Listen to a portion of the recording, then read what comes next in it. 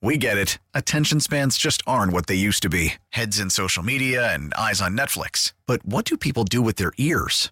Well, for one, they're listening to audio. Americans spend 4.4 hours with audio every day. Oh, and you want the proof? Well, you just sat through this ad that's now approaching 30 seconds. What could you say to a potential customer in 30 seconds? Let Odyssey put together a media plan tailor-made for your unique marketing needs. Advertise with Odyssey. Visit ads.odyssey.com.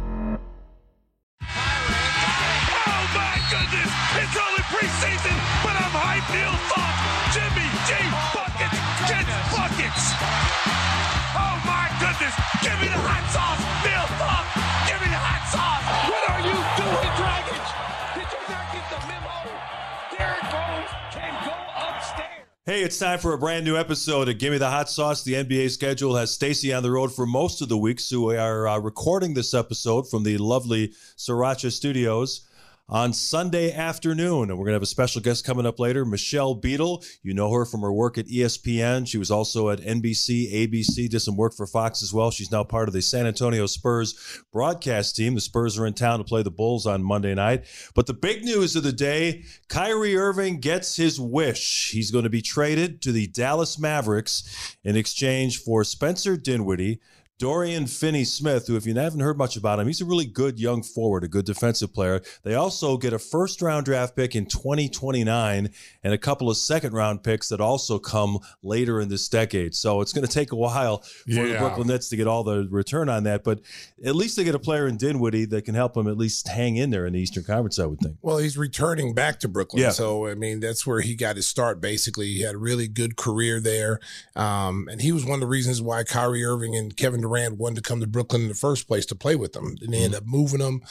And so he's coming back to Brooklyn. So it should be a really interesting matchup. But, you know, how long till Kevin Durant says, I want out now? Yeah, probably not long. You know, because he was tied to James Harden and Kyrie Irving, and both those guys are on different teams now. Yeah. So he probably feels like he's been tricked, hoodwinked, bamboozled.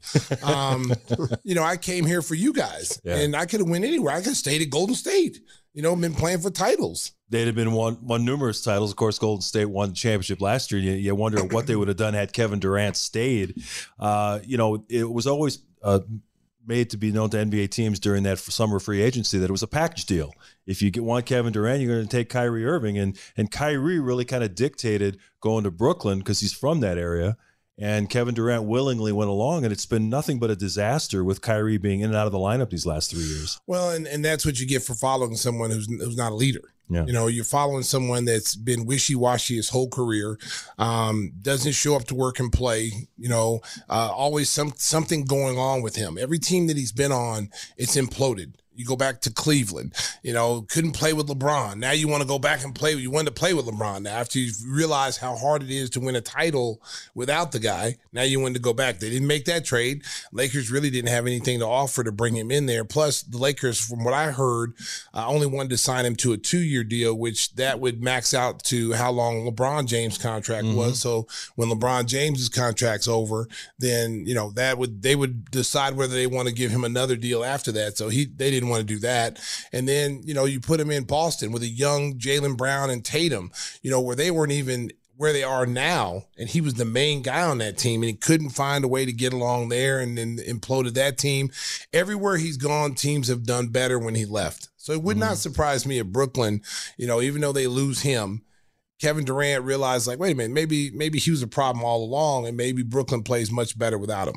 Yeah, I think Brooklyn is still going to be a contender in the East. You bring him in, you bring in Dorian Finney-Smith, who's a nice defensive player. He can guard some of the good wings around the league. And they've had some guys that have emerged this year. Nicholas Claxton is playing some really good basketball for them right now. And the young kid, Cam Thomas, had 44 the other day. They've got a deep guard rotation now. I don't know what they're going to do with Ben Simmons. He always doesn't seem to fit in that whole equation. I think he fits better now. I think he fits much better now, because now he's the sole ball handler. He's the point forward. I think it's a much better fit now, because Kyrie had to have the ball in his hands a lot. And now that takes away Ben's game. Ben was basically a screener, roller, dive cut guy. Now he can get the ball off the glass, initiate the break. Now he goes into basically a point forward position. And then you got the kid Cam Thomas, who can play off the ball. He's proven since he's been in the NBA, he can score buckets. And given minutes, which now he will get. get. And Spencer Dinwiddie, who can also play and get buckets and knows how to play. It's a pretty good team. Joe Harris is on coming out there. Seth Curry. And then you said, Claxton, who's been playing really well. I mean, they got a nice team. Yeah, it's going to be interesting to see how they, get the drama away with Kyrie Irving and all of his demands on the organization and all the strain he's caused. And, and Stacey, you lived through this when you were playing with Michael Jordan. A lot of times reporters will want to ask you about what's going on with MJ and is Pippen mad at the organization. That wears on players, doesn't it? Yeah, but, when you're mature, you don't let the outside world, one thing that Phil always did with us is it was us against the world and everything was kept inside. This is a different era, different time now where everything's on social media. We didn't have social media. We didn't have Twitter and Instagram and TikTok and all this stuff that these guys have now, which you are now flooded with information. So, and what we did was, everything that happened in the locker room stayed in the locker room. That was a pact that you had amongst brothers. It didn't matter. You just started hearing about things that happened in the locker room from The Last Dance and things. Sure, yeah. No one even knew these things even existed till you saw it on video. And then you start questioning, well, hey, did that happen in the first 3 championships too? Did Michael punch somebody? We kept everything in house. And now, most of these guys are like old refrigerators. They can't keep nothing in. They got to run. They got to run to social media. They got to tell something. It's an anonymous source says so-and-so did such and such. Most of them have their phones in the locker room at halftime. They're tweeting things out. So there's no camaraderie. There's no, that's what stays and what goes on in the locker room stays like that. That whole philosophy is gone now. Timmy Whispers alongside as always. Normally he's not here on a Sunday in Telluride headquarters, but that's kind of like your life now. Everywhere you go, people ask you, what's Stacey King really like? Isn't that the way it works for you? They do, and he is like an old refrigerator, too. Can't keep anything in. Oh, wow. First words out of his mouth is a shot. You know what? That's how it is. Oh, my goodness. See, I wasn't even going to say anything. But I ain't going to lie. When I go places, people ask me about Timmy Whispers, and they said, is he really the guy that really doesn't talk? And I go, yeah, he's really that guy. He's that guy that just sits there. I have a conversation with him. I have to text him to talk to him. That's the only time he talks to me is via text. But when we sit next to each other, I'm like, Tim, how was your day? Crickets. Crickets. Yeah. Well, sometimes you don't need to know stuff. But, I do miss the old days that Stacey talked about where it was that team that you didn't shake hands sometimes with the other opponents. And there's loyalty. You could count on a guy like Oakley to take someone out for you.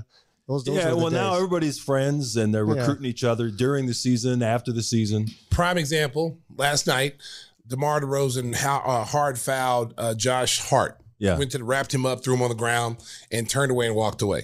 And I gave him a standing ovation for the table. I've been asking for guys to stop doing that, reaching over, helping. Hey, are you okay? I'm sorry, But no one does that for the Bulls. They knock the Bulls down and no one helps him up. And I'm like, why do we always got to be the nice guys? You got to start playing, it's not like you're trying to hurt someone. Now, if you hurt someone, you're not trying to hurt them. You say, hey, man, you're all right. But, it's a hard foul. It's the NBA. It's a hard foul. DeMar hard fouls and walks away. Me and Adam gave him a standing ovation, man. We've been calm for that all year. That's old school, DeMar DeRozan. Hey, before we talk more about the Bulls, one more thought on the Kyrie Irving trade, the news of the day. He's going to Dallas, and all indications are, Mark Cuban will take chances on guys, and Jason Kidd was an outspoken person during his time in the NBA, so he's not afraid to take that on as well. The indication is that they're going to try to sign him to a long-term extension because Kyrie's deal is up at the end of the year. He's supposed to make his Dallas Mavericks debut Wednesday night in Los Angeles against the Clippers. Stacey, how do you feel about the partnership of two ball-dominant guys like Kyrie Irving and Luka Doncic? I'm not excited about it at all. I mean, because, he's proven that he's a singular talent. He's a guy that can go out there and get you 40 points easily, but doesn't play well with others. And if you can't get along with Kevin Durant and James Harden, you couldn't play with those guys. You couldn't play with, Jason Tatum and Jaylen Brown. Mm-hmm. And now you're asking to play with arguably one of the best players in the game with the ball's in his hands all the time. And he likes to walk it up, too. Yes, he likes to walk the ball up. He's not trying to get out of the fast break. And it's his team. It's Dallas is his team. And now you're coming to his team. It's like when you bring a new dog into the house and you got to acclimate it to the other dog and you got to let that other dog know, like, this is his territory and you got to ease him in there. Kyrie's not that kind of guy. Kyrie's the kind of guy like, I'm the lead dog and I'm going to come in here and I'm going to dominate whoever's in here. And it doesn't work that way. And those marriages don't work. I feel bad for Jason Kidd because, Jason Kidd has got that team, they never recovered from losing Brunson. They can say whatever they want to say. You know, Brunson should have been an all-star this year in New York. They have not recovered from losing him. So this is kind of an upgrade into what Brunson was doing. A guy that can come out and get you 40 points. But the problem is like how's this dynamic going to work between the two of those guys? You know, how's it going to work? Because Luka is the man. Luka's top 5 player in the league. I don't care what nobody says. Top 5 player in the league and going to be multiple MVPs at some point in his career. How does this work? Yeah, it's going to be interesting to see. Obviously, Mark Cuban, as we said, likes to have that kind of a tense atmosphere in Dallas. He loves the high-profile celebrity kind of performer. So we'll see how it works out. Dallas has made some deep runs in the past, and they're banking that Kyrie Irving will be a long-term fit. But we'll see how that's going to work out and whether they sign him to a long-term contract. Hey, before we get into the Bulls, I want to tell you about one of our great sponsors, our good friend Jeff Vukovich. When it comes to insurance for your auto, home, and business, make sure you contact the king of insurance, nationwide agent Jeff Vukovich. You can reach him at jeffvuk.com. That's jeffvuk.com. Stacey, you got another jingle in you on a Sunday afternoon? I'm a little tired, Mark. You know, I used them up last night, so I'm gonna call on a little help. Sriracha Crew, go ahead. Nicky Knuckles. Oh, they got caught off guard. I caught them off guard. I got them off guard. They weren't ready. Yeah, they're doing double duty and they're running the audio board. And oh my goodness, guys. Yeah. Oh my goodness. Let's go. Yeah, time's a wasting. Nationwide is. Okay. Well, America, we would like to send out an apology on that one. They weren't ready. It's our fault. We didn't have them ready. The little microphone wasn't ready, but they did a decent job, you know. And but Whispers, you already cashed that check, right? Yeah, look right there you go. Yeah, we already got the sponsor check. So Jeff, I'm sorry if you don't like this one, buddy. That's all we can do on a Sunday. Yeah. Sorry, guys, can't back you on the Christmas album. That's out. So for all your insurance needs, contact the king of insurance, Jeff Vukovich at jeffvuk.com. The Bulls, a winner, coming back from 17 down in the third quarter to beat the Portland Trailblazers on Saturday, was an interesting performance. They got good effort from a lot of guys. I thought Ayo was really critical in that third quarter. He had a couple of threes and was very aggressive. I know you mentioned on the broadcast that ever since he didn't get included in the Rising Stars game, he's kind of come out with a vengeance. Yeah, I mean, it started the game against Charlotte because that's when he found out that he didn't make the sophomore team. Yep. And you could just tell he came out aggressive. I think he missed 2 shots, 22 points, season high. Came out this last game last night against Portland. I thought at first he was really focused on trying to stay in front of Damian Lillard. I thought he was going to go for 60. I was man, he was on fire. Okay, are we going to adjust the defensive game plan on this guy? Because he was, I'll tell you what, like watching, you watch him play, man, you get an appreciation because you only get to see him twice a year. But when you see him go on one of these scoring drives, man, he doesn't really have a team, like a really good team around him. They got some good pieces, but that's not a team that you say, well, if they get to the playoffs, they're going to beat somebody. No. But he can single-handedly beat you. He's the one guy in this league, along with a Luka, a LeBron, Kevin Durant, that can take a team and elevate them to a level that they couldn't get to with another superstar player. You know what I'm saying? He's a guy that can elevate everyone around you, plus the ability to take over a game and score in like super scoring things. Like, 15-0 runs, 18 points in a row. He can do that. Unbelievable point guard. I love watching him play. One of my favorite players. He would have been a big hit in the NBA Jam video game in the 90s. He's on fire. Oh, man. I tell you what, the Bulls had their hands full with him last night. He single-handedly, he had like 40, I think. Yeah, he didn't do anything in the fourth quarter, which was great. Yeah, he got locked down. And plus, I think, they were coming off a back-to-back. Yeah. And they had to come from behind to beat Washington. Mm-hmm. And so I called it. I said, the first 2 quarters they were in the game and they, had the big lead. They had the big quarter. And then I said, it's just, when is it a matter of time before they get tired? Because they had to play it. The pace was so high last night. The Bulls did a good job of controlling pace, making them get out and run a little bit more than probably what they wanted to. And it was just a matter of time before they wore down. And then you got to give the Bulls credit. They moved the basketball. Last night, 32 assists on 48 made field goals. Unbelievable performance last night. Vooch, at the end of the game, the last 6 minutes of that game, the big three stood out. Zach played extremely well. DeMar played well, Vooch played well, but in that fourth quarter when the team needed and the game was like nip and tuck, because that first few minutes of that fourth quarter, neither team could score. Neither team could score. And then all of a sudden, the Bulls went on a little run, and that was the end of the game. But the three superstar players really, really stepped up last night. Yeah, the thing with Portland right now, the Bulls will get their first-round pick. That comes from the Lowry Markkanen three-team trade with Cleveland and Portland. The next time the Trailblazers make the playoffs, the Bulls get their first-round pick. So in any game except last night, you're rooting for Portland to win. You think Portland has any chance to crack the top 8 in the West? It's hard to say, Mark. I don't. Depending on how Nurkic, they played last night without Nurkic, and the kid Anthony Simons is going to be a really good player. I mean, he's a really good player for him. They've got some really good pieces. You look at the Western Conference. I mean, you got to look at all the teams that you got to jump past. I mean, they're one game under 500 now. Yeah, Portland. So I mean, the Pelicans, Jazz, T-Wolves, Warriors, Mavericks. Those 6 teams right there are going to be all interchangeable at some point. Yeah. Timberwolves going to get Karl Anthony Towns back, and they're going to play much better. You got the Jazz. I mean, they're up and down, but they were a top 3 team early in the season. It's going to be fun to watch. It's going to be crazy going down the final couple of months to see which teams crack the field in both the East and the West. Speaking of the West, Steph Curry hurt his leg again yesterday. They're saying there was no significant damage to his knee, but they're saying he might miss several weeks, which puts him out for the All-Star game. And Golden State just hanging on to a playoff spot. They could be in some trouble. Mark, That's an injury you didn't want to hear about. Yeah. Because they're already struggling right now on the road anyway, which is still just absolutely crazy to me that they could be so dominant at home and then on the road, they're a totally different team. They can't afford to have injuries right now. There's 30-something games left, depending on how long he's out. He's such a big part of what they do. He's the reason why they win. No question. Yeah. I don't care what nobody says. He's the reason why they win.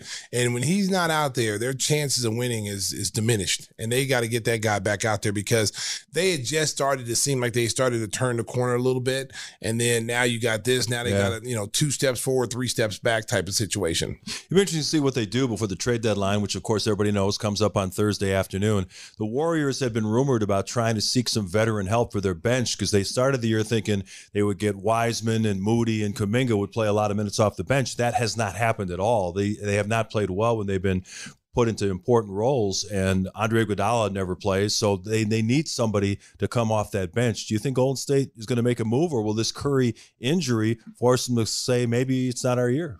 Well, I mean, they've got a lot of young talent on the bench to move. Yeah. It all depends on who they want to get rid of. I mean, you got the Draymond Green contract thing going on that in the summer that's gonna they're gonna have to make a decision on that. You got Kuminga, who they really like, and they like Wiseman, but Wiseman hasn't been able to stay healthy. He could be traded. And then you got Kuminga, who hasn't who shows you flashes of doing some really good things, but then he shows you that he's still a young player with some of the mistakes that he makes defensively and the rotations they need him to do.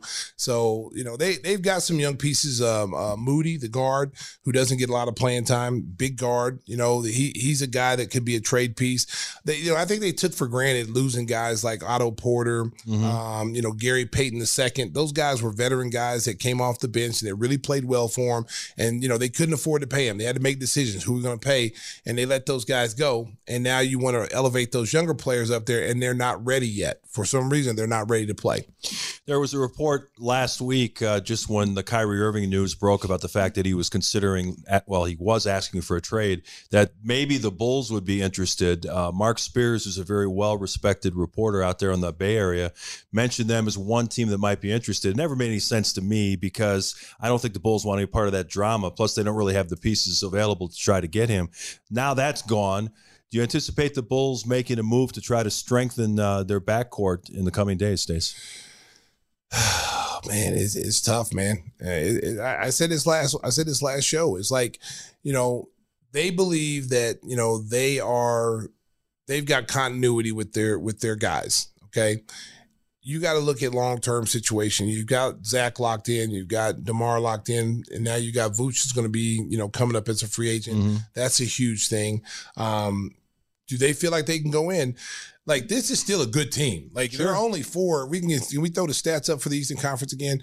They're only like 3 or 4 games out of like the 6th, 7th spot. So they can. I mean, you look at it right here. I mean, they're not far off. They're in the 9th spot right now. 3 behind the Heat. They're for 6. 3 behind, and they've already beaten the Heat twice. Yeah. You know, they can bypass some of these teams if you want to see them go on a little run right now. You know what I'm saying? You've got some games here. These next 2 weeks are going to be tough for the Bulls because, you know, you got to go to Memphis and play a Grizzly team that's tough to play at home.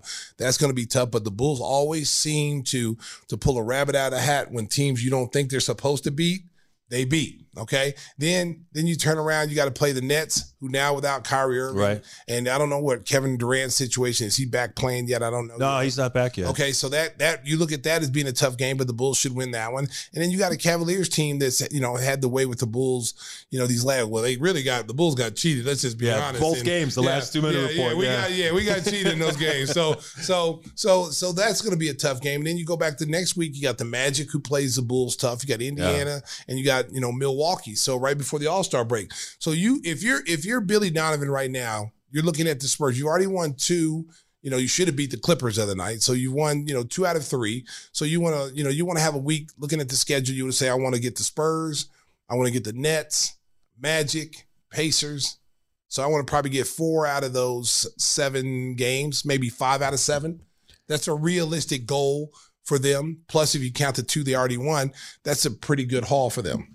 Yeah, and they'll hope to get Javonte Green back in the lineup soon as well. Derek Jones Drink Jr. milk.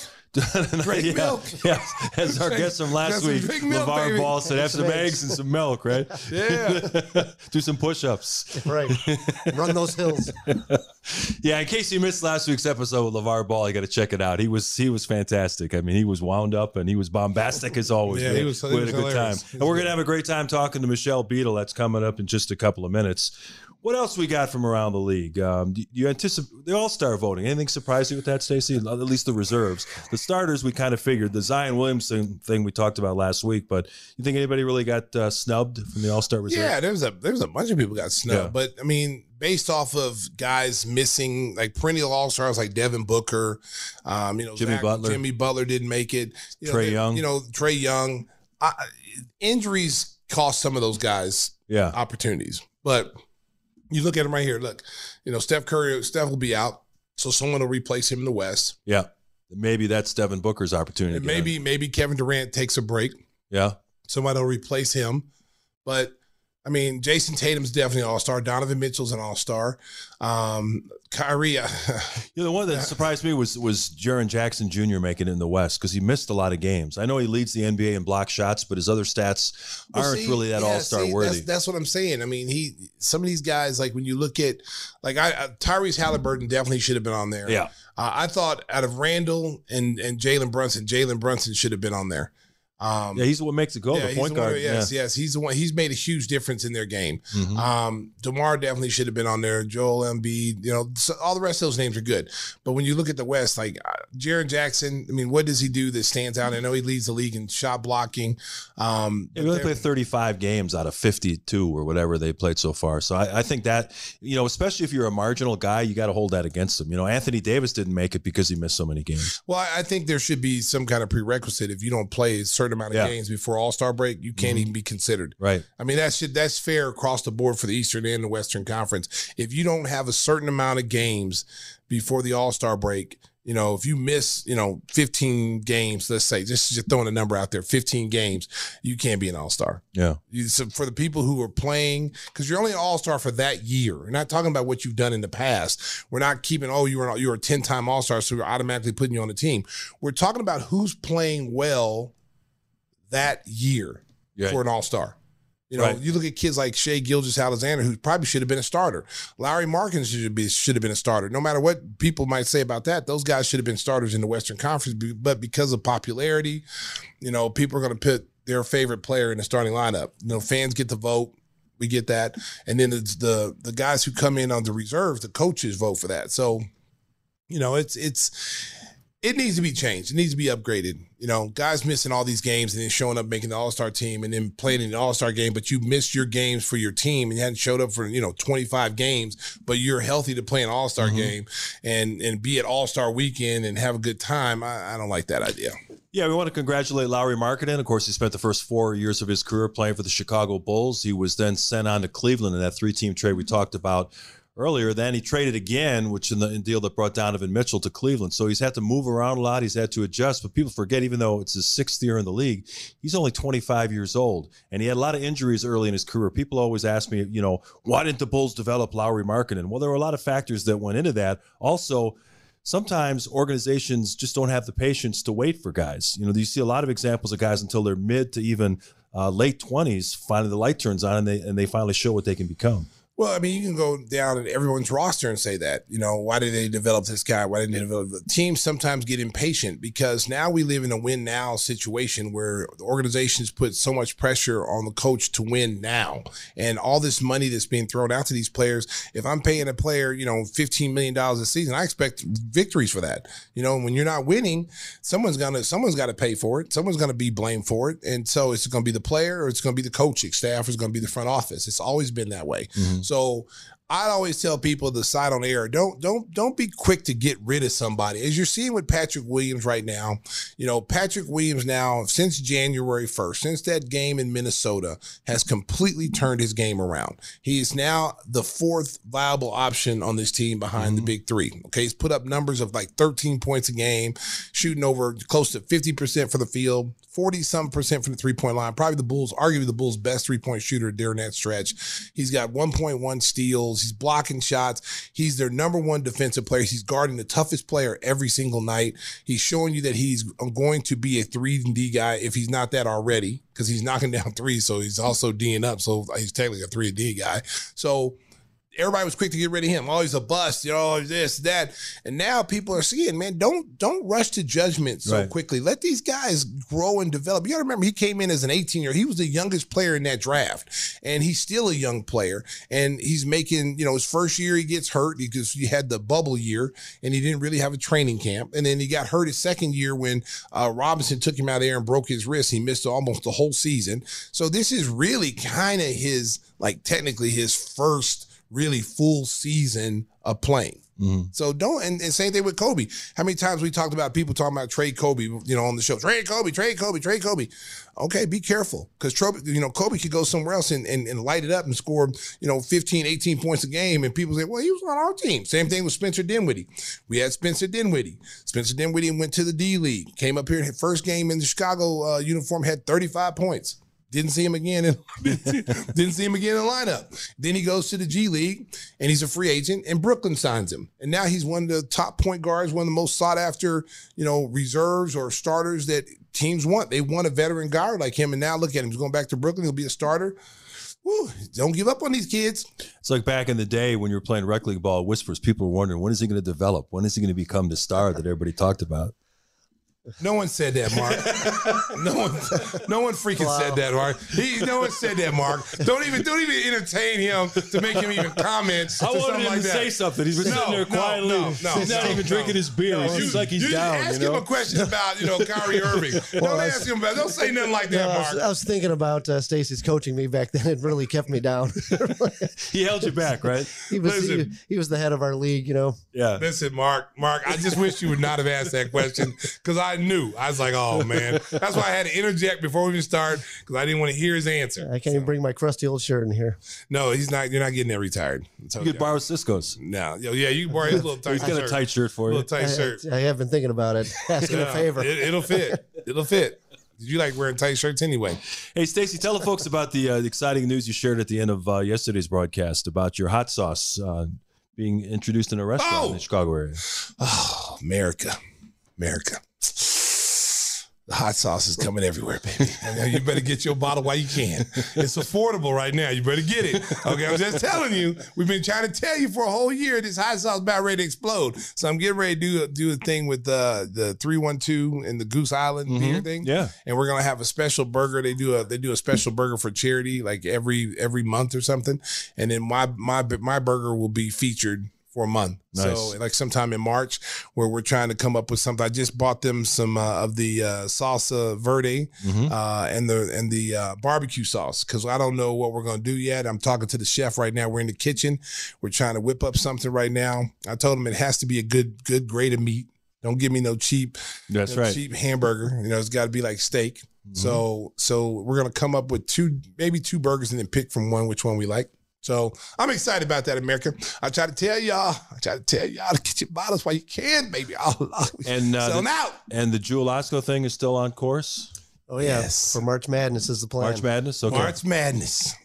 Now, Whispers can't get you the stuff packaged in time to get it to you for your Super Bowl parties, but still, Timmy, tell them how they can get a bottle of hot sauce. We could do it. You can get it that quick? Yeah, we can do whatever. Order now, as they say. You can also get it overnight.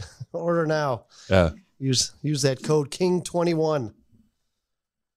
Are you sitting there with a calculator doing the discounts yourself while you're packing the sauce? Trying to figure it out. The shipping That's a bad vision for me. You know, it is. Yeah, because I see that closet where you have the sauce. Well, what's a good one, Mark? What's a good vision of me for you? Hey, you're the hot sauce packer of the crew. Come on now. Man code violation, baby. Man code violation right there. We don't want to see you in a good position. I don't want to see that. Is it hot in the studio again? It is hot. Flaming hot. I thought you were just making me sweat, Mark. Read the ad, Timmy. Freak. Oh, geez. Wait, where's Christopher Walken? People are always asking for him on the chat. I'm right here. All right, I was just waiting for my turn. Are you looking to score the hottest sauce in the game? Well, then you're in luck. We've got all the sauce that your kitchen needs. From Chicago for 1871. Gets you so hot. Give Me the Hot Sauce has got you covered. Stop by GiveMeTheHotSauce.com and use code KING21 to get 21% off your first order. Very nice. You know, it's award season in radio and television. I actually have a vote in the SAG-AFTRA thing, so they send me all these different DVDs about different movies and series. One of the series that's up for an honor is Severance. You heard about that? Yeah. The one on Apple TV Plus, where they basically do surgery to separate your mind. So when you go to work, you're one person, and when you go home, you're another. Anyway, Christopher Walken has a bit part in it. He plays, one of these research guys, and he comes walking in with his lab coat. And when he started talking, I almost fell down on the floor because all I'm thinking is Whisper is playing the role, Yeah, let's cut into this guy's head and see what's in there. And, he's perfect for that part because anything that's strange and out of the ordinary, Christopher Walken is a good fit. I like creepy stuff. Yeah, he always is good at those those things where you can just use one-liners. Yeah. Like, I'm telling you what, I just saw The King of New York the other day. Yeah, and oh man, that's a classic movie. Yeah. Hey, when he shot Arnie, the guy, when he said, hey, we're tired of you robbing us. We're tired of you robbing us. And, you guys got fat while I was in prison. And he's like, and he basically said, I'm taking over the whole thing. And then when he shot the dude and he's like, pow, pow, pow, pow, and shot him at a card game. And then he turns around and says, anybody like to work for me? If you want to work for me, come over to the Crown Plaza. And if you're tired of working for guys like this who rip you off, pop, pop, pop, put 3 more into them, come see me at the Crown Plaza. You need to learn that line. Yeah. That'd be great. I'll pick it up. I liked it when he played Joe Dirt's dad, though. That was a great role. He's great. That? He's great in everything, whether it's a small part or a lead role. He's just fantastic. We'll see what Michelle Beadle thinks about Christopher Walken. She's going to join us next on Give Me the Hot Sauce. This episode 117 rolls on from the Sriracha Studios on a Sunday afternoon. Episode 117 of Give Me the Hot Sauce continues. The San Antonio Spurs are in town to play the Chicago Bulls Monday night at the United Center. We are recording this episode on a Sunday afternoon, and kind enough to join us now is Michelle Beadle, part of the San Antonio Spurs broadcast crew. You remember her from all her great work at ESPN and other networks. Michelle, thank you for joining us from your downtown location. I understand that the Spurs has almost been a lifelong, I don't know if passion is the right word, but an organization you're very familiar with. Yeah, it's sort of like a second family. The one that I've spent the most time with. I was an intern 24 years ago now. I have to think about that. And most of the people that were there starting out with me are all now still here, and they're producers and directors, and it's just got a real family vibe. Ushers. I mean, it's just a lot of familiar faces, even though I was gone for over 2 decades, which has been really, it's nice. It's a nice welcome back. Yeah, talk a little bit about your new role there. Coming in there, being an analyst there, working with my boys Sean Elliott and Bill Land. Well, talk a little bit about that.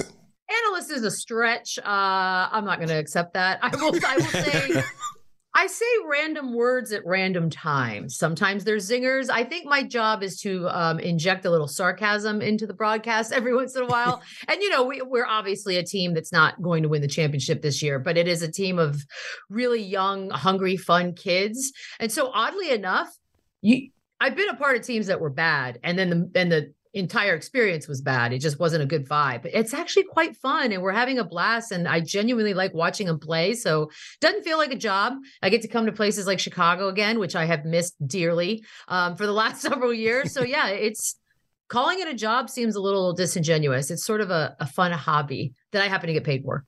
Hey, take us back to your intern days. You said about 24 years ago. That's right when the Spurs were about to take off. They won the 99 championship in that shortened season and then went on that great run in the aughts. What was it like when you were young and impressionable and around that organization as they were really ready to launch into some great years of winning? I mean, 1999 was my internship, my first year. And good luck for me. And another friend of mine, Daniel, who's still here, he's a producer now. And so we just have nothing but these crazy memories because, when you start as an intern and something like that happens, and then seemingly the years that come after that are also good. It's hard. It's hard to go out into the real world. I equate it to like kids who were young when the Warriors started winning and that's all they've ever known. And now they all of a sudden have to be like, oh, teams can lose. This isn't very fun at all. And it does happen, but it was such a cool experience. I didn't have any goals to do anything in this field, in this world. It was just sort of one of those, I had dropped out of college. My parents were yelling at me all the time to do something with my life. And I begged for an internship in a position that I really had no idea what it was. And they were kind enough to eventually let me stand in front of a camera and awkwardly say words. And that was it. And so it was just, I'm forever grateful. This place, I would have done nothing because I would have never even known the rest of that world existed. So I'm forever grateful for everything that they've done for me in my entire life. Talk a little bit about, this is coming to the end of the Popovich era. And he's getting ready to ride. Maybe. Well, yeah, maybe. Unless they get Victor. If they get Victor, he may sign off for another 10 years. That's what I'm saying. So he's waiting to see how that goes. But talk a little bit about how over the years, how he's, kind of softened up. He's always had a great personality. But it seems like he's really softened up as a coach. Not so rigid. It's like he's really having a good time with these young kids. Talk a little bit about that. Yeah, he jokes a lot about when people ask him about the coaching and sort of this rebuild and whatever you want to label it. But he'll tell you, he's like, look, in the years with Timmy and Dave and that run, that stretch, I didn't have to do much. I mean, you had some of the greatest players. You just put them out on the floor. They did their thing. And 5 championships later, it's like, okay, you're the greatest coach of all time. He's actually now, as he says it, he's coaching again. He's having to work. And he likes it. We have teenagers, for God's sakes. Like Jeremy Sohan, if you get a chance to watch them, and you'll see tomorrow, and I'm hoping Jeremy plays tomorrow. I know he's got a tweaked back, but if you watch them together, it's just this very lovely relationship. There's just a lot of listening and a lot of like arm around the shoulder and arm around and teaching is going on, which, at this point in a man's career, you don't think he's going to do a lot more of that because he is who he is and he can just show up and he's Pop. But I think this is the part that he actually likes. And it's for that reason that when people ask me, when do you think he's going to be done? Is this it? I don't think so. I mean, he's having fun. I also think Pop's very much wired like some of us, where when he is done, he's just going to be done. Like there's not going to be a bunch of fanfare. He's probably going to text RC Buford the night before, tell him he's done. And then so we're all going to move on. Like I can't imagine there's going to be this big lead up to when he actually retires. But so far, and if we get Victor Wembanyama, I don't really know why he'd want to leave, to be honest. Like, I feel like it would be fun for him all over again. A lot of people who are just casual fans of the NBA, they've seen Pop's interviews at the end of the first or third quarter and kind of being short with the sideline reporter. You've probably been in that situation before. And they think that he's a mean guy, but he actually is a great guy if you get to know him. And you see so many of these scenes now at the end of games, Michelle, where he puts his arm around the opposing head coach, win or lose, and is always giving him great words of advice and trying to encourage him on. He seems to be a fan of so many players around the league. This is just so much fun to watch him in the latter stage of his career, really being appreciated for what he's brought to the game. Well, and it's crazy too, because that his tree, that Pop tree, if they want to call it, it's so far extending. I mean, it's almost every coach in this league has some sort of a connection to a pop trail, to a pop branch here and there. And yeah, you're right. I mean, we just had Philadelphia in town on Friday. So there was a long exchange between he and Doc Rivers at the end of that game. It's every single game. And it's not just with opposing coaches who he may or may not have influenced, whether it be indirectly or directly, but players on the other teams. I mean, with his work through USA and all of the coaching that he's done, it's really, I don't know. I not to sound cheesy, because I really don't have a heart and I don't want anyone to think I do, but it's like, it really is touching. Like every game, you're just sort of, even the players that I don't necessarily care for, when he's embracing with them, you're just like, see, this is awesome. Like, he is so well respected. And yes, he was terrifying during those interviews. Like, Doris Burke to me is one of the best to ever do this business, period. And I remember how mortified she would be to have to do those interviews with Pop. And I'm sitting there going, good Lord, if Doris Burke is scared, what's the average person going to feel? But you're right. He is an acquired taste to some, if you're not accustomed to that type of personality. I tend to be wired more like a Pop than somebody else. I love it. I love sarcasm. I love dryness.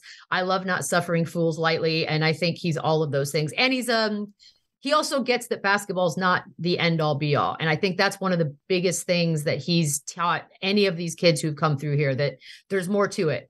Basketball's big and it's going to pay you a lot of money and you can make a great career for yourself, but there's a hell of a lot more out there for you to like learn about and know about and be passionate about. And I love that. Yeah, that's one of the things I was going to ask you about, because he's so socially aware. He's not afraid to step outside his comfort zone and express what he believes in. And sometimes it rubs people the wrong way, but it has the respect of all the players, guys, especially African-American players, that he's not afraid to talk about the difficult things, what's going on in society. And I really applaud him for that, because a lot of people like to tend to like hide in the shadows. Like, I want to say something, but I don't think it's appropriate. But he's not afraid. And I like that about him.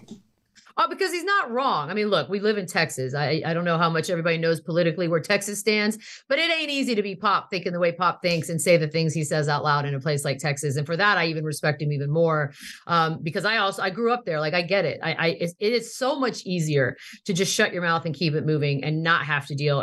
But he also knows that that's not right, and that he has a platform. He's earned that platform. He also not just represents himself and his global citizenship, but he represents a hell of a lot of young players, Black, white, European. They're from all over the world at this point. And so if you don't speak up, I mean, what exactly is the lesson we're teaching future generations? So whether you agree with his ideologies or not, I think the simple fact that he's never shied away from answering any of the tough questions is something to admire.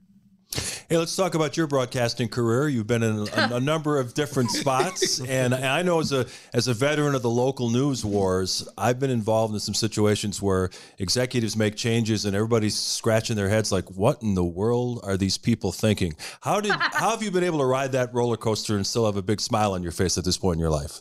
Well, I mean, look, probably the number one thing was the ESPN thing, but people don't know. Like, that was my call. Like, I didn't want to be there anymore. Like, it got gross and disgusting behind the scenes. And thank God for contracts. Yay. So that affords you the opportunity to sort of leave and not work for a while and chill out. And so the thing about it is like, if you know, and I've been doing it long enough now, it's been 20 years. It's a thick skin business. Nobody starts out with a thick enough skin for this industry. There's no chance.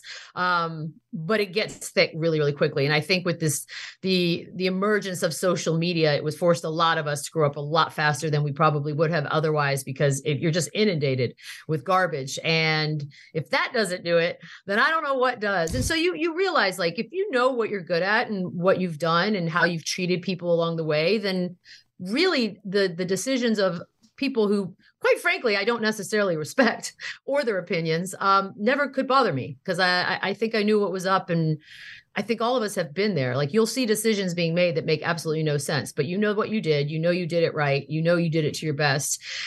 It is what it is. And there's a better place for you coming up. And I truly believe that. And I think doing it long enough earned the right to sort of call the shots now and not deal with the garbage, because the garbage is exhausting. And this world should be fun. Like, we're talking about sports, for God's sake. Yeah. None of this should be where we go home and cry at night. This should be fun every single day, period. Well, I go back to when you criticized Stephen A. Smith for his comments on Ray Rice. I really commended you for that, because he's such a big presence, and they pretty much put everything behind him, the Stephen A. machine. How do you know? Yeah, exactly. Like Captain Obvious here. But for you to stand up in that situation and to go against what he said about the Ray Rice domestic abuse, I really think that was awesome, because you said a lot of things that I think a lot of people wanted to say, and we get into that thing, and like a lot of people say, well, I don't want to say anything because I don't want to cross Stephen A. Smith, and this is a colleague, you work there, and for you to stand up and say that, that's what I like about you, because you say what's on your mind. See, I like people like that. There's no BS with you. There's no BS. It's like, this is who I am. I have this belief. I have an opinion. I didn't appreciate what he had said, and I give you credit for standing up. A lot of people, you probably took some heat from some people, but I know there's a lot of people that was in your corner for what you did. I mean, yeah, there were definitely, his fans were not happy with me, but honestly, look, it's as simple as that. I mean, we all have a ton of opinions. We have platforms if we want to share them. Certain things bother me more than others, and I just felt like in those instances, why not say something? Because it's almost as if when you all work for the same company and the loudest of the mouthpieces is sort of getting all the spotlight. In my mind, the idea that the rest of the world thinks that we condone those thoughts, or that no way, man. And not only that, but you're working with a ton of women and a ton of strong women. And so to have that be the sentiment that was kind of being amplified, like, no, I'm not here for that. And honestly, worst case scenario, what were they going to do? Suspend me too? Like, that's fine. I would have accepted it. I feel like if you really believe what you say, then it is what, if you get punished, you get punished. But I stand by it. And it hasn't always worked out in my favor, but I don't regret any of the things I've said. So there's that. And still okay to wear a skirt, right? Yeah, exactly. Still wear a skirt, damn it. Tim's always on the verge of being suspended from our podcast. Yes, he is. He asks one or two questions, and they're always just on it. What has your research told you about Michelle Beal? Well, Michelle knew what I was talking about, and that's what matters. Well, you got to have another question. You usually got something. You got some other questions. Oh, sure. Oh, geez. All right, what do you got? What do you got today? So, tell us about why you stopped watching football. Oh, God. Well, I did for a long time. There was such a stretch between the way that I don't think the NFL has necessarily come a long way on this particular matter, or any of the matters, actually, quite frankly, that I think about. But the Colin Kaepernick situation for me was problematic. And I will all go to our graves that he got blackballed, and I won't ever hear otherwise. And it's not going to be argued to me. I'm not going to listen to it. Secondly, I think that they do a really good job of merchandising like pink stuff. But I think when it comes down to really taking into account how we feel as half of the fan base, we sort of are left to feel stupid a lot of the times, like Deshaun Watson being one of the more recent examples. What is that message? Like, what exactly is the message?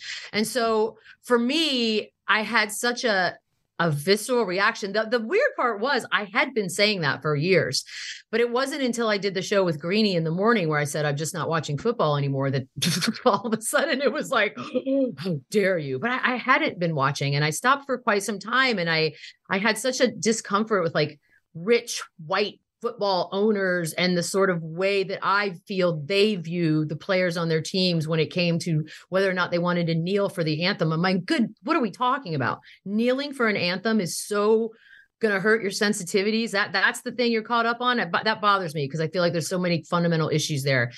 And when I said it, it turned into a big blow up. I've since gone back. I still have yucky feelings a lot of times when I watch football, for whatever reason. I don't get as excited as I once did, because in the back of my mind, I still feel like I'm not viewed as an equal fan. I think certain players aren't viewed as equals. And so it's one of those things. It's like a dirty little habit. Like, we watch it and somebody will get hurt, or Tua will go back out there with his 9th concussion, and we just sort of toot along and cheer on football. And there's a dirt element to it. It's sort of like wrestling. Like, there's some seedy stuff going on, and yet you still watch it. And it's a weird feeling sometimes.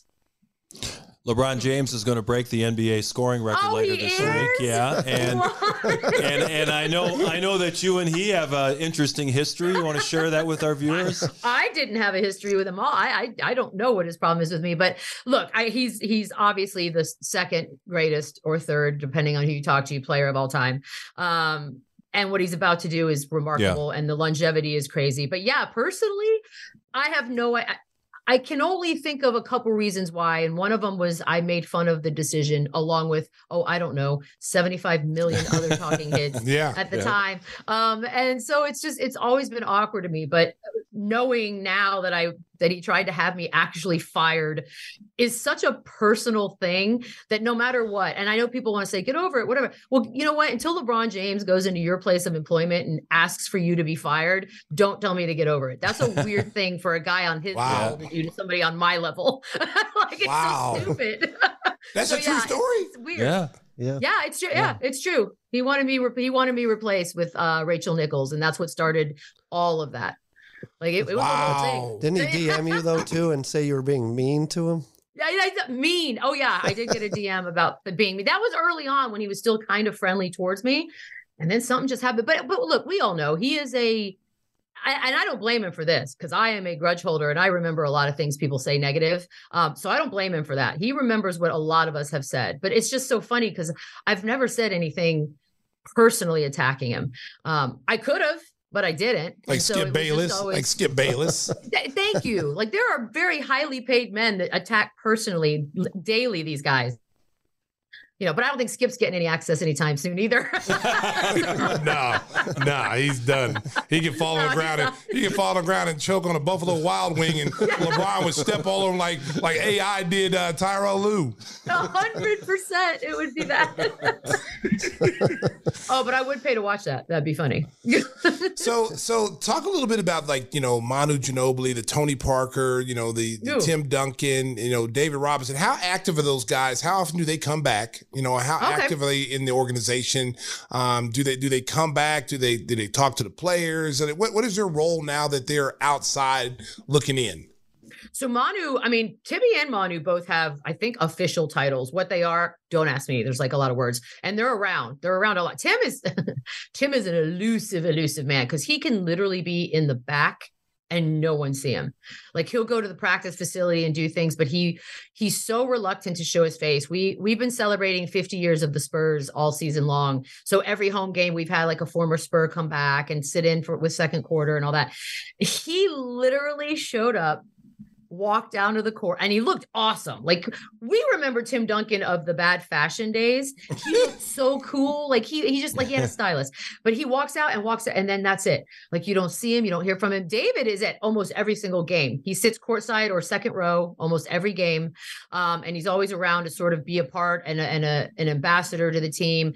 And Tony is everywhere. I mean, between what he's doing in Paris and what he's got going on here, he's got 3,000 businesses he's running, but he also does make a lot of appearances. It is definitely a team where I think I always say this, they did such a good job of finding a really good group of dudes that were cut out for this, if you want to call it culture, like Spurs culture. Like San Antonio is not a town for everyone. I get it. It doesn't have what everybody else might be looking for. It's not in New York. It's not in Chicago, not in LA. It is very a specific kind of person that really finds their home there. And it's always remarkable to me how many of those guys the Spurs actually found and have stuck around. So you're in Chicago on a Sunday night waiting for the Monday game. What does a Michelle Beadle do? Do you go out to one of the great restaurants in Chicago, or you just hang in your room? Or because I'm sure you've been there, done that with a lot of the big cities around the NBA. Yeah, but you know what? When COVID hit, I was like, I just stopped traveling. It was, like the rest of us, that was it. So now getting to get back on a plane and go to cities I like are big. So yeah, I think a bunch of these guys, I mean, and you guys know what teams are like. These guys have people in every city. The crew, not the players. I don't want to know what they're getting into. but the crew guys, restaurants. So I basically just tag along because I'm the new kid again. So it's just like I'm constantly asking, hey guys, what are we doing tonight? Like a loser. And if they don't invite me, then I make. But for the rest of the day, so yeah, Chicago. We have Chicago tonight and tomorrow. We go on to Toronto. There's a couple good cities on this. It's a long road trip, but it's a couple good ones. And this is obviously the best. And I'm glad we're here first. So yeah, any recommendations? I'm all ears. I'm going to want to eat pizza like the fat. You're right next to the old Geno's right there at the peninsula. I know. Just walk right over. No, Pequods. That's what the kids on the bus were saying. Pequods. Oh, man. But you can't eat, you can only eat Pequods right then and there. Don't try to save it and eat it the second day. It's not good the second day. Lou Malnati's is good 2 days later if you want that. Chicago Cut, the great steakhouse, if you're looking for steak. See, I know there's not enough mealtime in the That's true. No, it's not. And it turned out to be a pretty nice day here in Chicago in February. Come on. Beautiful. I know. I know because I saw what it was here a couple days ago, like -3 or something. Yeah. We would not have survived. We would have all died here. So let me ask you this question before we let you go. Who's your top 5 greatest players of all time, 1 through 5? Who would you pick? Whew. So this is where it gets tricky. Like I'm 47, but when I really started watching basketball was probably when I was 12, 13 years old. So I always tend to go back to that era because I know obviously the greats of Magic and Wilt, and you're supposed to say all those, and Kareem, obviously. And I always feel like an ass if I don't say them. So I always try to go off my own personal, but it's for me, it's Michael Jordan first and foremost. Personally, he's the entire reason I fell in love with basketball. And I think I speak for a bazillion people when I say that. So no matter what happens here with this record and all that, he was so formative in our fandom years that it's hard to take that away. It's like a romanticism with the whole thing. I have to say LeBron. Like I don't want to, but I have to. I mean, I'd be ignorant and lying if I didn't. I put Tim Duncan on there because I don't think he gets the kind of love nationally or internationally that he probably should. And it's because he's not splashy and flashy and he didn't do any of that stuff. Kobe is 4 because of the killer instinct. And that's the kind of person you want on any of your teams. And my 5th spot is always so interchangeable. Sometimes I think about Shaq and how dominant he was, but I also kind of want to leave it because of what we're watching right now with the Jokic's of the world and this sort of unicorn-like playing that we're watching him do.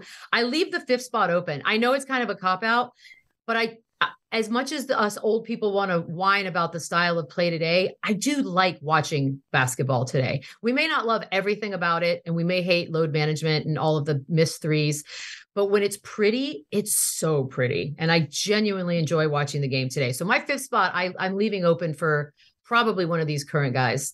I would put Giannis, but Giannis doesn't do it for me the way I think Jokic is special, and he's old school. Like his brain, might as well have been in the 80s. Like he's not like a kid today at all, which is weird. Hey, Kareem might DM you. Why are you being so mean to him? Yeah. You know what I love? Do you know how much Kareem must hate all of this right now? Yeah. Oh, I know. Every day. Oh my God. Yeah. But he talks graciously though. He talks like he really wants him to break it. But behind scene, he's punching air. He's breaking stuff in his house. I don't believe for a second he wants to. I want some truth serum given to him on camera. Yeah. I don't think any of these guys who had these records that you thought would never be broken. You look at Russell Westbrook with the triple double. I don't think any of us ever thought that we'd ever see that because if Magic didn't do it, then who else would have done it? Right. And then you see this kid come out there and, it's like, wow. And he's done it consistently for a few years. And it's like the only people keeping him from doing it now is the Lakers. Good job, Lakers. Good defense.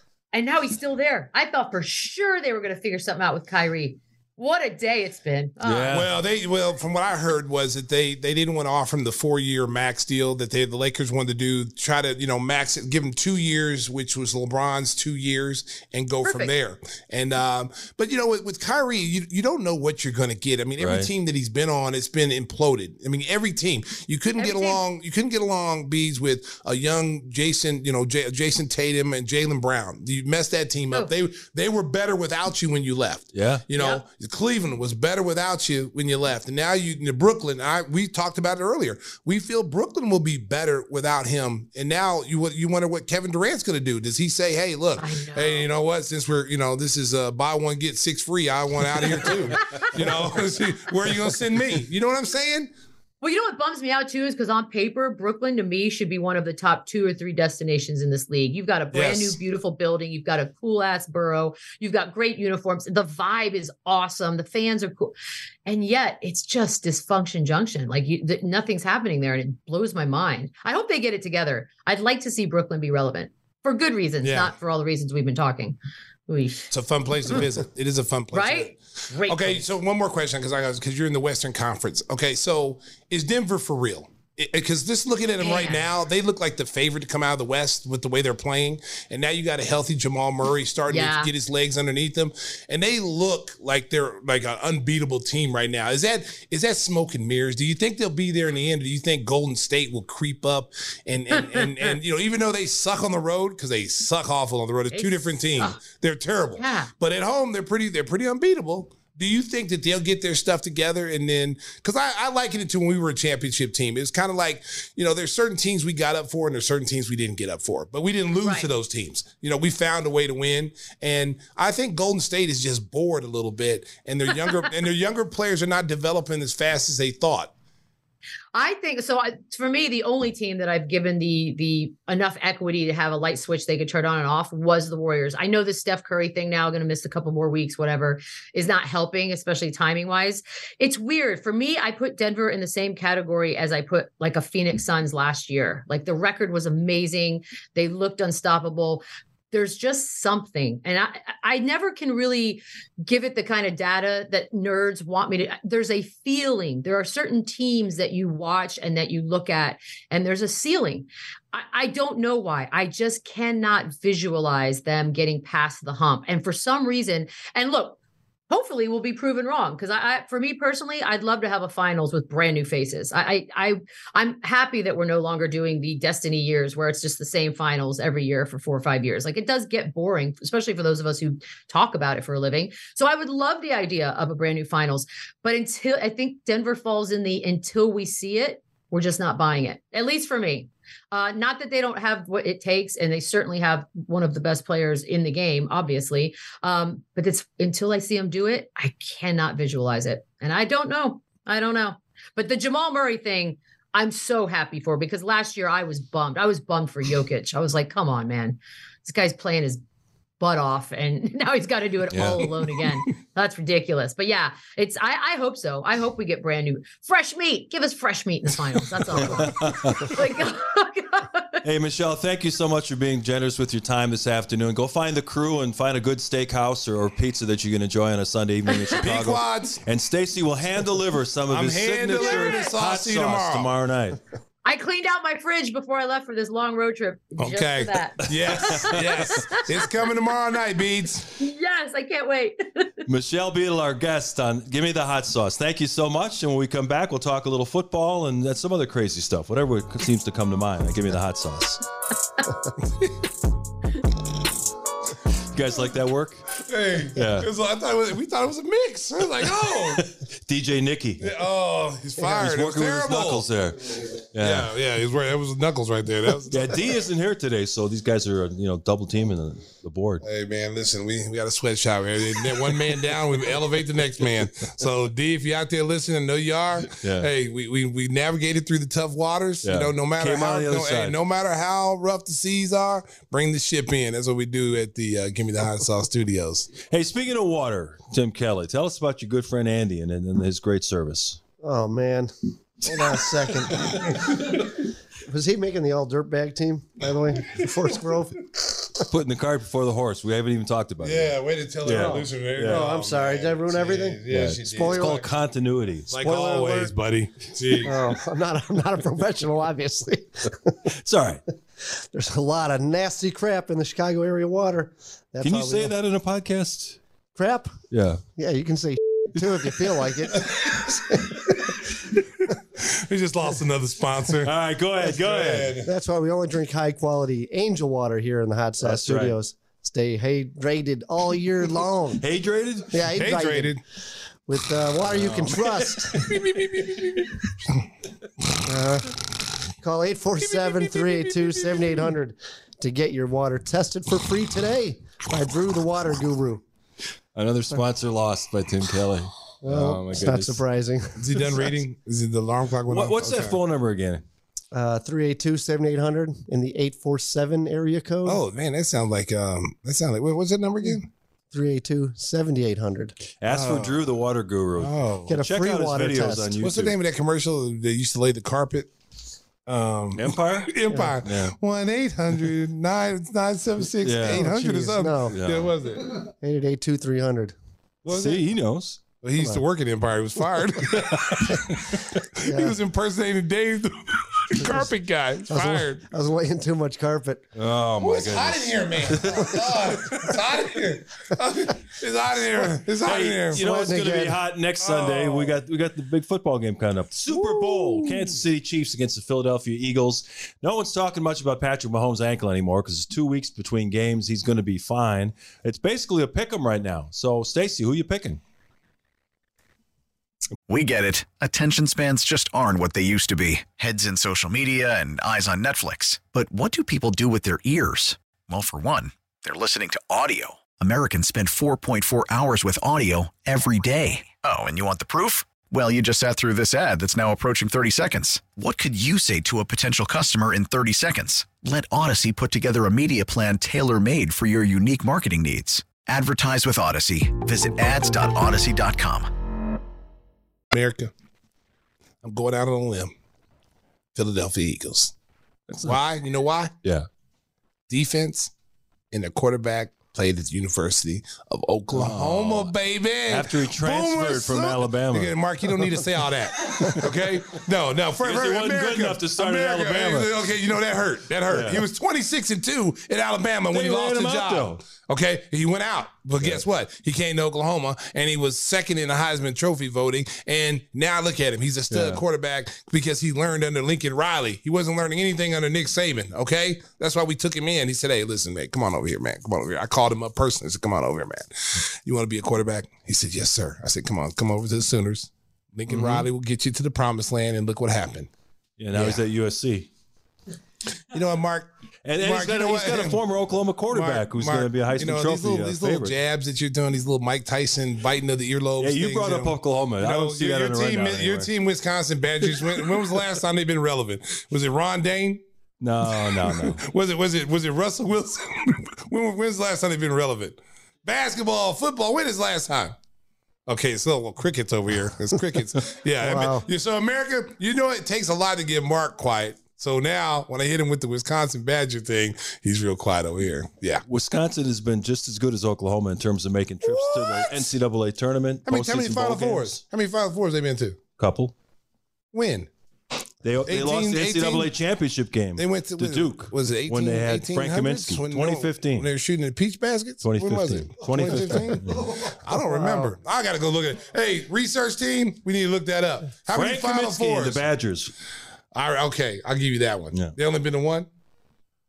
Yeah. I think so. Yeah. No, they were there with. Okay, yeah. We've been to four. So throw that out there to you. No, Okay. they were there. And we played for the football. We played for the NCAA championship and the college football championship in the same year. Yeah. Sooners, baby. Sooners all day, every day. Look, it's awful quiet over there now. It's awful quiet over there. Did Wisconsin play for the championship for National football championship? and basketball? And both No. in the same year? No. You're not on our level. Be quiet. You're not on our level, Mike. Mark, you're not on our level. Tim, where'd you go to school? Hey, we produce all the lawyers that represent you guys at Northwestern. Wow, he went the educational route with Northwestern. He went to that's terrible.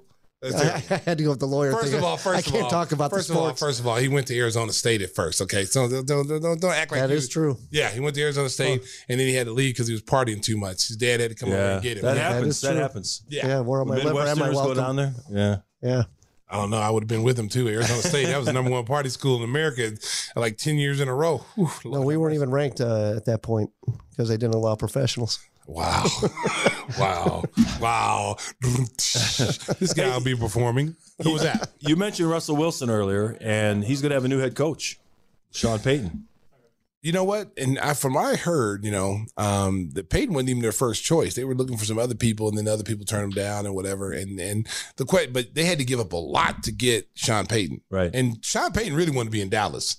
He wanted to be in Dallas. He was hoping he was going to be in Dallas. That's why he was holding out. And then when they didn't fire Mike McCarthy, they fired everybody but Mike and the defensive coordinator. Sean Payton was like, man, I can't wait another year. I need to get back out there. And the best deal was Denver. And you got an all-pro quarterback because that's what he's looking for. He wants an all-pro quarterback with a solid defense. And I don't know how good Denver's defense is, but I would have waited for the Dallas job, to be honest with you.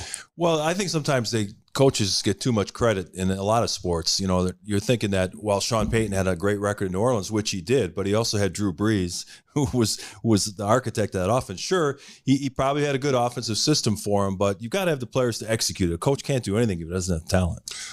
I agree with you 100%. Yeah. You know, I mean, you look at all these coaches that get all this credit, and they get look at Nagy. You know, came over as this offensive guru, and look what he did with the Bears. You know, it's non-existent. Offense didn't look like nothing like Andy Reid's that they were running in Kansas City.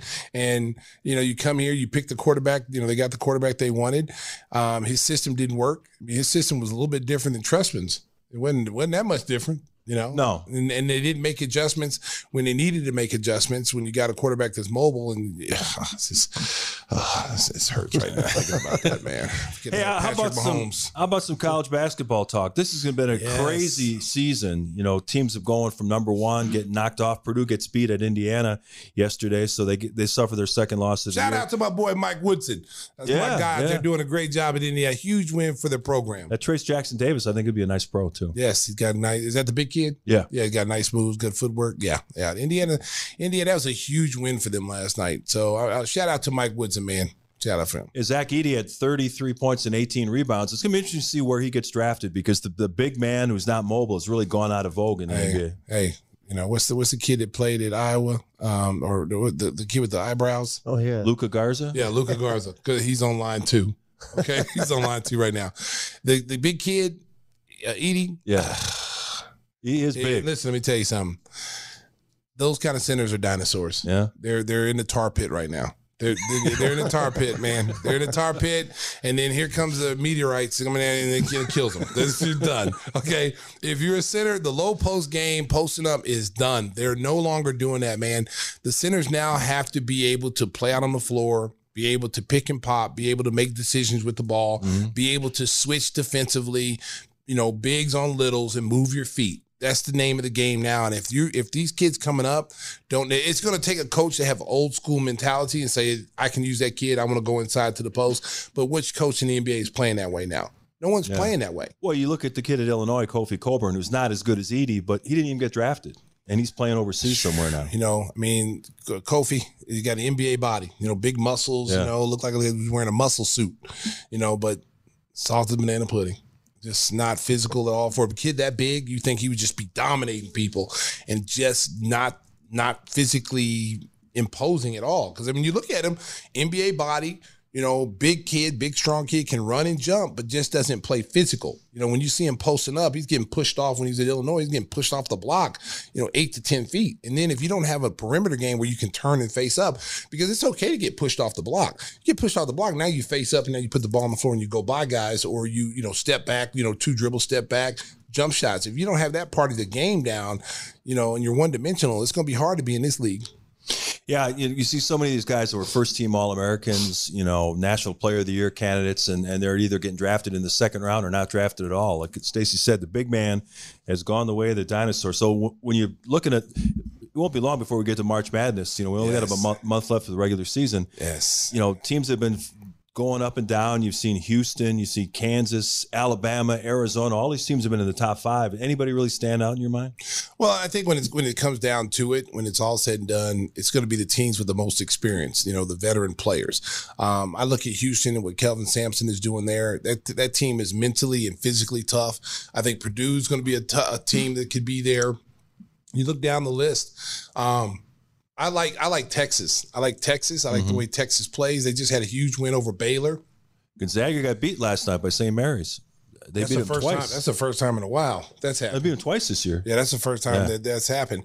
But when you look at some of these teams, like, I don't get a chance to watch as much college basketball as I used to because it seems like we're playing every other day with the Bulls. So I don't really get a chance to watch a lot. But I try to watch the big games. I saw Kentucky, had a big win over Florida last night. Carolina, was up and down. Yeah, it was Carolina Duke yesterday. Neither team ranked. Yeah, when's the last time you saw that? Yeah, and it's. I mean, there's so much quality, of depth in college basketball nowadays, and a lot of the teams are, some of these teams are super young, but some of these teams are experienced guys that got 3 and 4 year people. The portals help people out big time because guys have transferred from big time schools and transferred to other big time schools. Now you weren't counting on a 3 year point guard coming to your program. Now all of a sudden you got him, and that makes you that much more of a threat in the NCAA tournament because we all know in the tournament you have to have good guard play. If you got good guard play, it's going to take you pretty far in the tournament. And then, from that point on, your defense. Are you a physical defensive team? Do you get after people? Do you rebound the basketball? And the one team, I'm telling you, America, that stands out, if you're picking out your bracket, whatever bracket Houston's in, ride them all the way through. They got a couple of really good guards. That's the one team of all the teams I've seen this year. That's the one team I would say I would bet that team gets to the final. I don't know about everybody else, but I know that team because of the age they got on that. They got Sasser. They got a lot of like older guys that are like 21, 22 years old when the norm is 18, 19. So that makes a huge difference in the tournament. And Calvin Sampson, a really good coach on the college level. He's done a good job. Makes his coaches run suicides. When we were talking, in the production meeting, we were discussing some of the things that we noticed around the NBA, and one of the things that happened this week, well, a couple of fights actually, had the fight where Bamba came off the bench, tried to choke a guy out, and then we had Dylan Brooks going to the man region, a little man code violation there. Yeah, man code violation on Dylan Brooks. Okay, first of all, anytime you hit somebody in the private parts, man, that's still, Donovan Mitchell is what he went after. Dylan Brooks has been suspended 1 game for striking. He should have got more games than that. He should have got 3 because it was deliberate, and you could hurt somebody by hitting them in the groin. I think Bamba got 4 for going after Austin Rivers. Yeah, listen. First of all, that fight. Oh, come on, man. That fight's like a WWE fight. Like neither one of those guys really want to fight. Right. It's a stage fight. Let the little guy win, that kind of thing. And Mo Bamba, first of all, you're a 7-footer, man. You got the reach. Man, you need to be dropping bombs. Like you let little dude get up in your airspace and then throw you down on the ground and almost choke you out. And then after the game, you talking trash. And then Austin Rivers, basically came back and told him like only reason why people know you is from a song. And I was like, oh, that hurt. that hurt. That was low blow right there, Austin Rivers. That's a good one, though. That's a good one because I would have said something like that, too. And Dylan Brooks, of course, is in the middle of that thing at Staples Center. Well, I think they changed the name of it to some kind of crypto thing. But where T. Martin, or wait, I'm trying to think. Help me with this one. The fight where it spilled into the front row. Oh, John Morant's dad. T. Morant. Morant. Yeah. Okay. Yeah, look, I gotta help him with the clearest thoughts there, America. We gotta help him a little bit. There you go, Mark. Take a hit, buddy. No, but the point is that we're talking about guys that are known for being bad actors out there that are always trying to stir things up. So we decided we'd come up with our all dirtbag team. Dirtbag, and it is sponsored even this week. It's sponsored by our friends at Biggers Mazda. Their sizzling new Elgin location at Randall Road is the biggest Mazda store in Illinois. Biggers is offering a bottle of Stacy's signature hot sauce with first test drives of new or pre-owned vehicles. Your choice. Everything from the coolest SUVs to the stunning Miata. Join the fun at 2100 Randall Road in Elgin. It is Biggers Mazda. So they are sponsoring our all dirtbag team. If you're watching on YouTube, we got a special graphic made up. And of course, the captain of the team is Chicago's very own Patrick Beverly. Always known for trying to stir things up. I think he's got guys that don't like him all around the league. Well, when I look at this list, the captain would be Grayson Allen. Yeah. He'd be the player of the year right now. The player of the year of the dirtbag team because it's a dirtbag. Okay, Dylan Brooks, I'd probably have him second. And then I would probably have Patrick Beverly third. And then Draymond fourth, and then Steven Adams. Steven Adams is really not dirty. He's not really a dirtbag, but he's just so menacing. Like, when he grabbed Tony Bradley and took him back like he was a baby when John Morant and him got into it, and he grabbed, Tony Bradley, who's a 7-footer. Like he literally picked him up with just like one arm and just took him like he was a child. I was like, wow, that's. Well, the reason we threw him on there, because you remember that scene in Los Angeles where he basically took his hair out. He looked like Aquaman. He does like Aquaman. Going after Sharp in the front row. But you know what though? I mean, he was coming to his teammates' aid. Mm-hmm. So I'll take Steven Adams on my team anytime, because this is a guy I think he's got 10 brothers and sisters. So he's like the youngest of all of them, and all of them are athletes. And he probably got beat up a lot. And so when you look at his size, like who wants to mess with that dude? Like, he's one of those old school type of centers, an enforcer type. You don't want to mess with Steven Adams. I mean, Uncle Shannon Sharp was like, skip him. I did that last night. I'm sorry, America. I'm sorry, Shannon. Don't come after me, bro. Come on now. Come on, Shannon. You don't want that was Tracy King. Yeah, no, that was Tracy King right there. They just jumped out. But I don't think Uncle Shannon wanted any of Steven Adams. I don't think he wanted any part of that dude, man. That dude, that's one of them dudes like, you play that, the slapping game. They're doing a slapping game. Yeah. Okay, and they say if me and him was up there, they say, all right, who wants to go first? And I say, I'll go first, right? And then so I slapped a dog out of him, right? And then it'd be his turn. I just like tap out. I'm done. He won. I just want to slap him. That's all I want to do. I don't want him to slap me because he might rip my head off because he got some. I mean, I got some big hands, but he got some bigger hands than I do.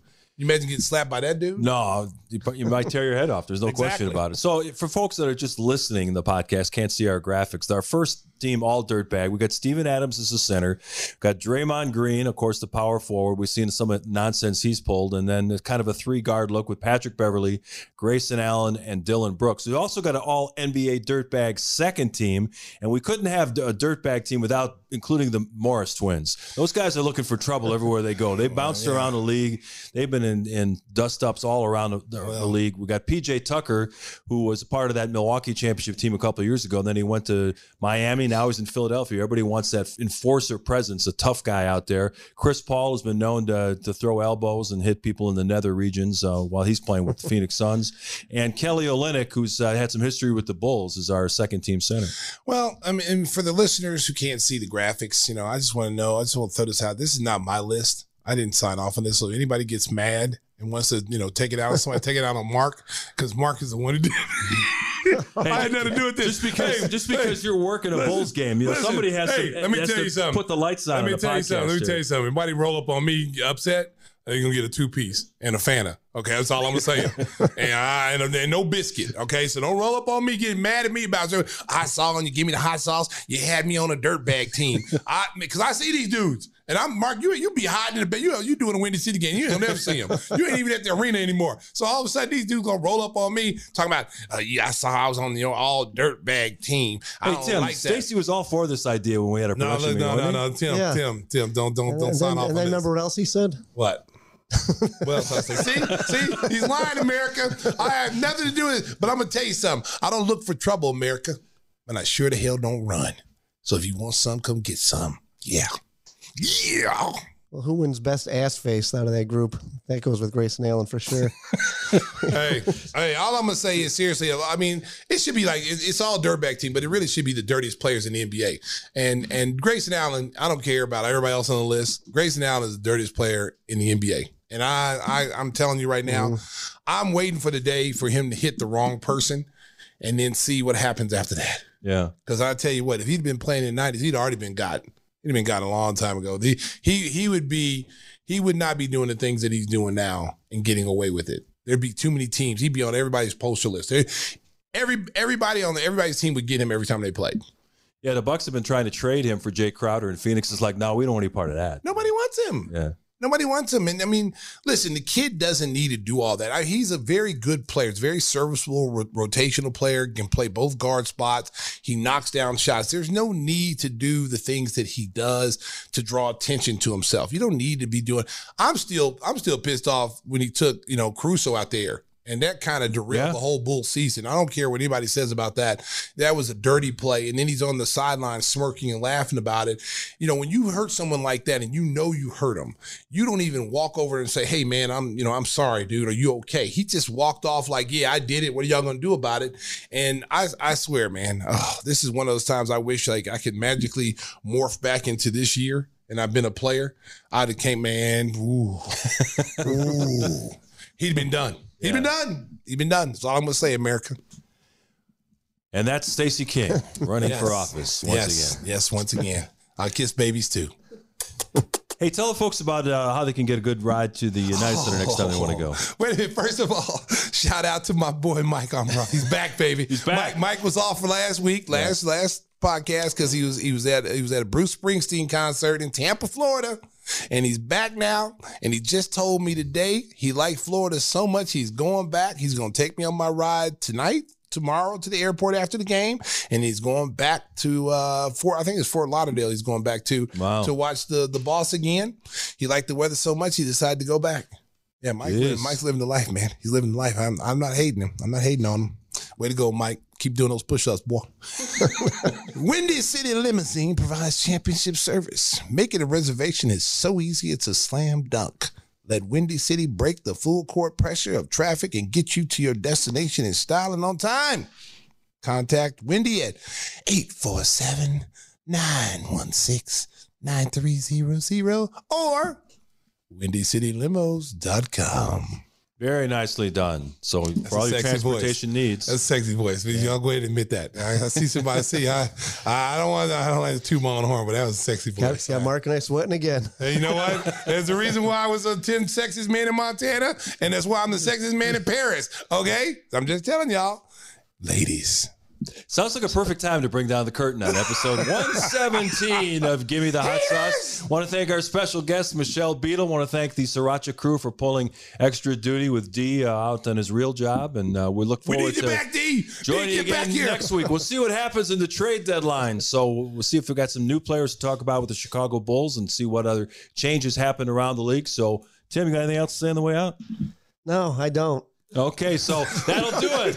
Let's play their outro. Mickey Knuckles, good job. My goodness, it's only preseason, but I'm hyped. Neil Thought, Jimmy G Buckets gets buckets. Oh my goodness, give me the hot sauce, Neil Thought, give me the hot sauce. What are you doing, Dragic? Did you not get the memo? Derrick Rose can go upstairs. Let me step back and kiss myself. Baseball is back, and so is MLB.tv. Watch every out-of-market regular season game on your favorite streaming devices, anywhere, anytime, all season long. Follow the action live or on demand. Track 4 games at once with multi-view mode and catch up with in-game highlights. Plus, original programs, minor league broadcasts, and local pre- and post-game shows. Go to MLB.tv to start your free trial today. Blackout and other restrictions apply. Major League Baseball trademarks used with permission.